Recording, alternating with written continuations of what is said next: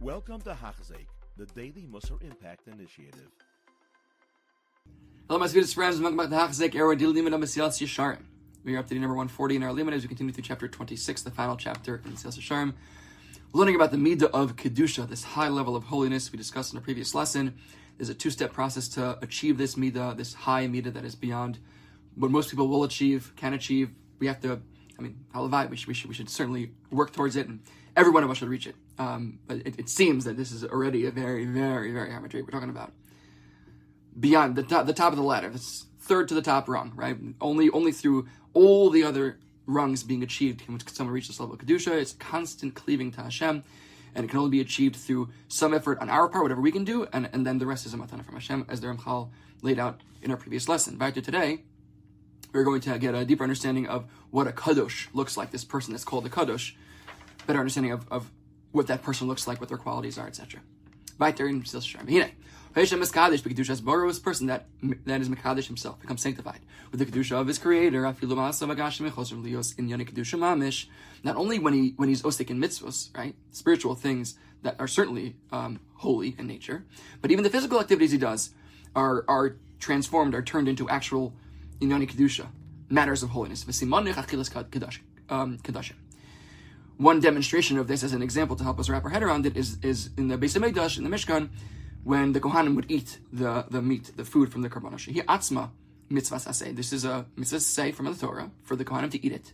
By the Kohanim eating these Karbanos, those who brought their Karbanos achieved their kapara, their atonement they were looking to achieve through this carbon for their Chaim. So we see a physical action has a spiritual nature and result.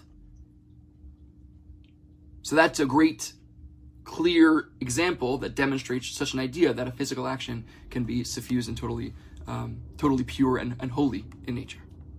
So now the Ramchal is going to answer a question that some of you may have. Well, we discussed the idea of Tara before, which seems similar, because by Tara we discussed back in I forget which chapter it was. We discussed, I think chapter 16. We discussed the idea that by Tara it means that we remove ourselves from the equation fully, and everything we do is for Hashem only, right? Which seems like that means even the physical things we do is for Hashem, right? When I eat, sleep, drink, it's only for Hashem. That's the Torah, right? So that sounds very similar to what we're saying here, but the Ramchal is going to show that there's a difference here. There, it's for Hashem, and we'll see, but a kadosh means that it's actually holy, right? That doesn't mean that our sleeping, eating, drinking becomes really suffused with Kedusha itself. That just means that it's not, just a physical, empty, neutral thing for ourselves. It becomes more neutral for Hashem, but we'll see that Kedusha takes on a whole nother level. Let's see the difference between someone that's a tahar and someone that's a kadosh. Specifically when it comes to this idea of their relationship with physical activity. With a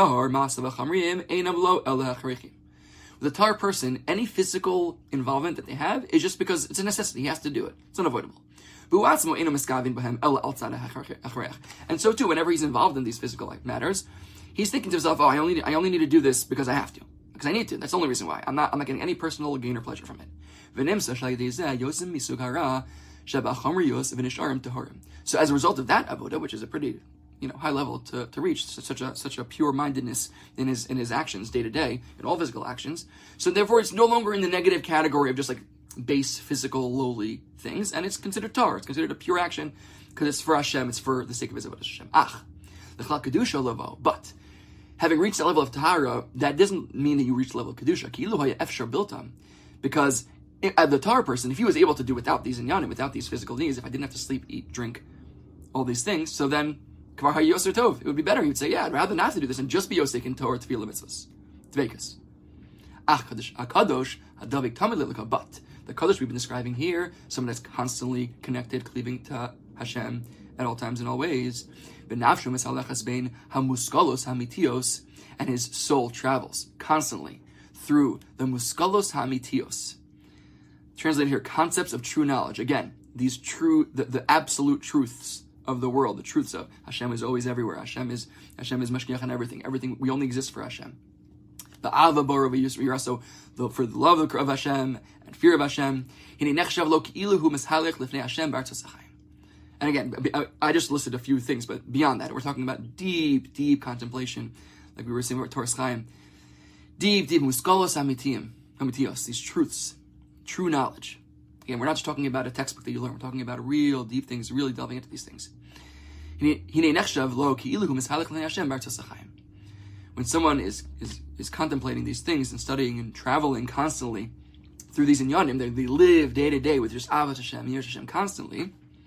So this person indeed is considered as if he were walking before Hashem, B'artzos Chaim, in the land of the living, i.e., Olam Haba. This is the idea you can live in Olam Haba, B'Olam Hazeh.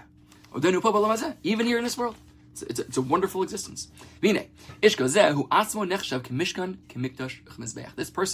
that reaches this level of Kedusha is now considered so holy, similar to a Mishkan, Beis HaMikdash, and Mizbeach, as we'll explain later. And you can already see where he's going with that. These are all Kalim, essentially, where Hashem's presence rests, and only Kedusha and Kiddush Hashem comes from these places. Like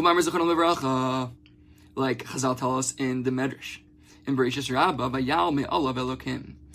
After the Maisa with Shechem and Dinah, Hashem tells Yaakov Avinu to go to Beis Kel. There he basically repeats similar to the Bris Milah Basarim, tell him about the future of Klal Yisrael. They're going to be a great nation. And there's also where Hashem formally renames Yaakov to Yisrael. He had already been renamed by the Sar Shel Esav when you get into that fight, but here is a time where Hashem says, okay, no longer are you going to call Yaakov, you're going to call Yisrael from now on. So at that time, Hashem came and presented himself, joined Yaakov, and had an interaction with him. Then afterwards, when he was leaving, it says, Vayal me'alav Elokim.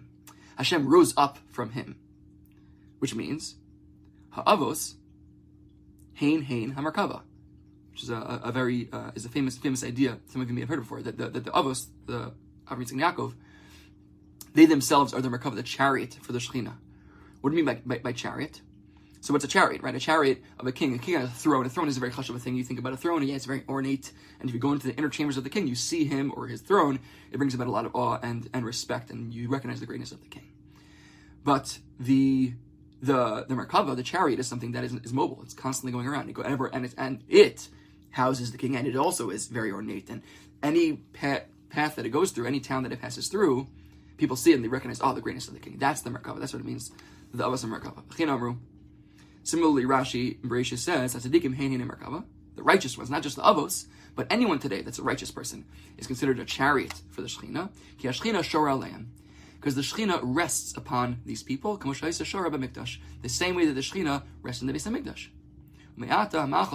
Therefore, anything they eat, just like what we said about Ochel Kachim in the Beis HaMikdash, is like a karban brought up on the fires of the Mizbeach. They're just a kli for Hashem. The food that they eat is just like the kachim on the Mizbeach that the Kohanim are eating.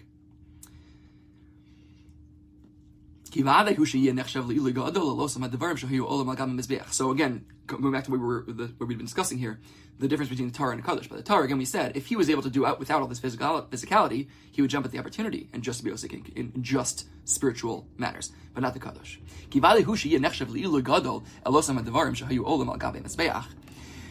The physical actions of this Kaddish are therefore very variable, very valuable. They're merkava. They're like it's like karbanos when they eat. Because when it comes to the actual karbanos in the Beis HaMikdash, it was certainly considered a very big elevation for these things that were brought up on the Mizbeach.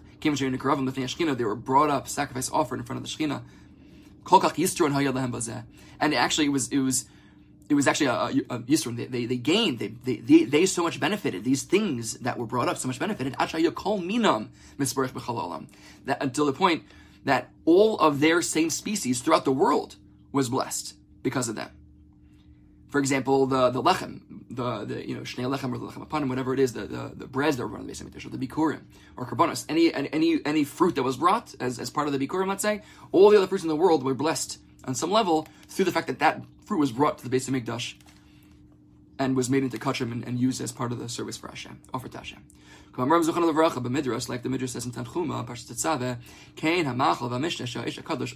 so too, regarding the food and the drink that a holy person eats, consumes, it's an elevation. He's lifting up this food and drink that he's consuming. And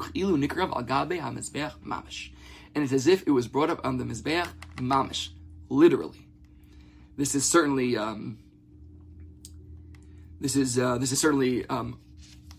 sounds very similar to what we discussed previously about the idea of Shirayim also. This could be another pshat in Shirayim, the idea of a kadosh. If someone's a kadosh, and they take food and they eat it, they make a bracha on it, and now this food is now theirs. They've elevated this food, and they're eating it. Whatever's left over from that food is same thing with the carbon, leftover karbanos.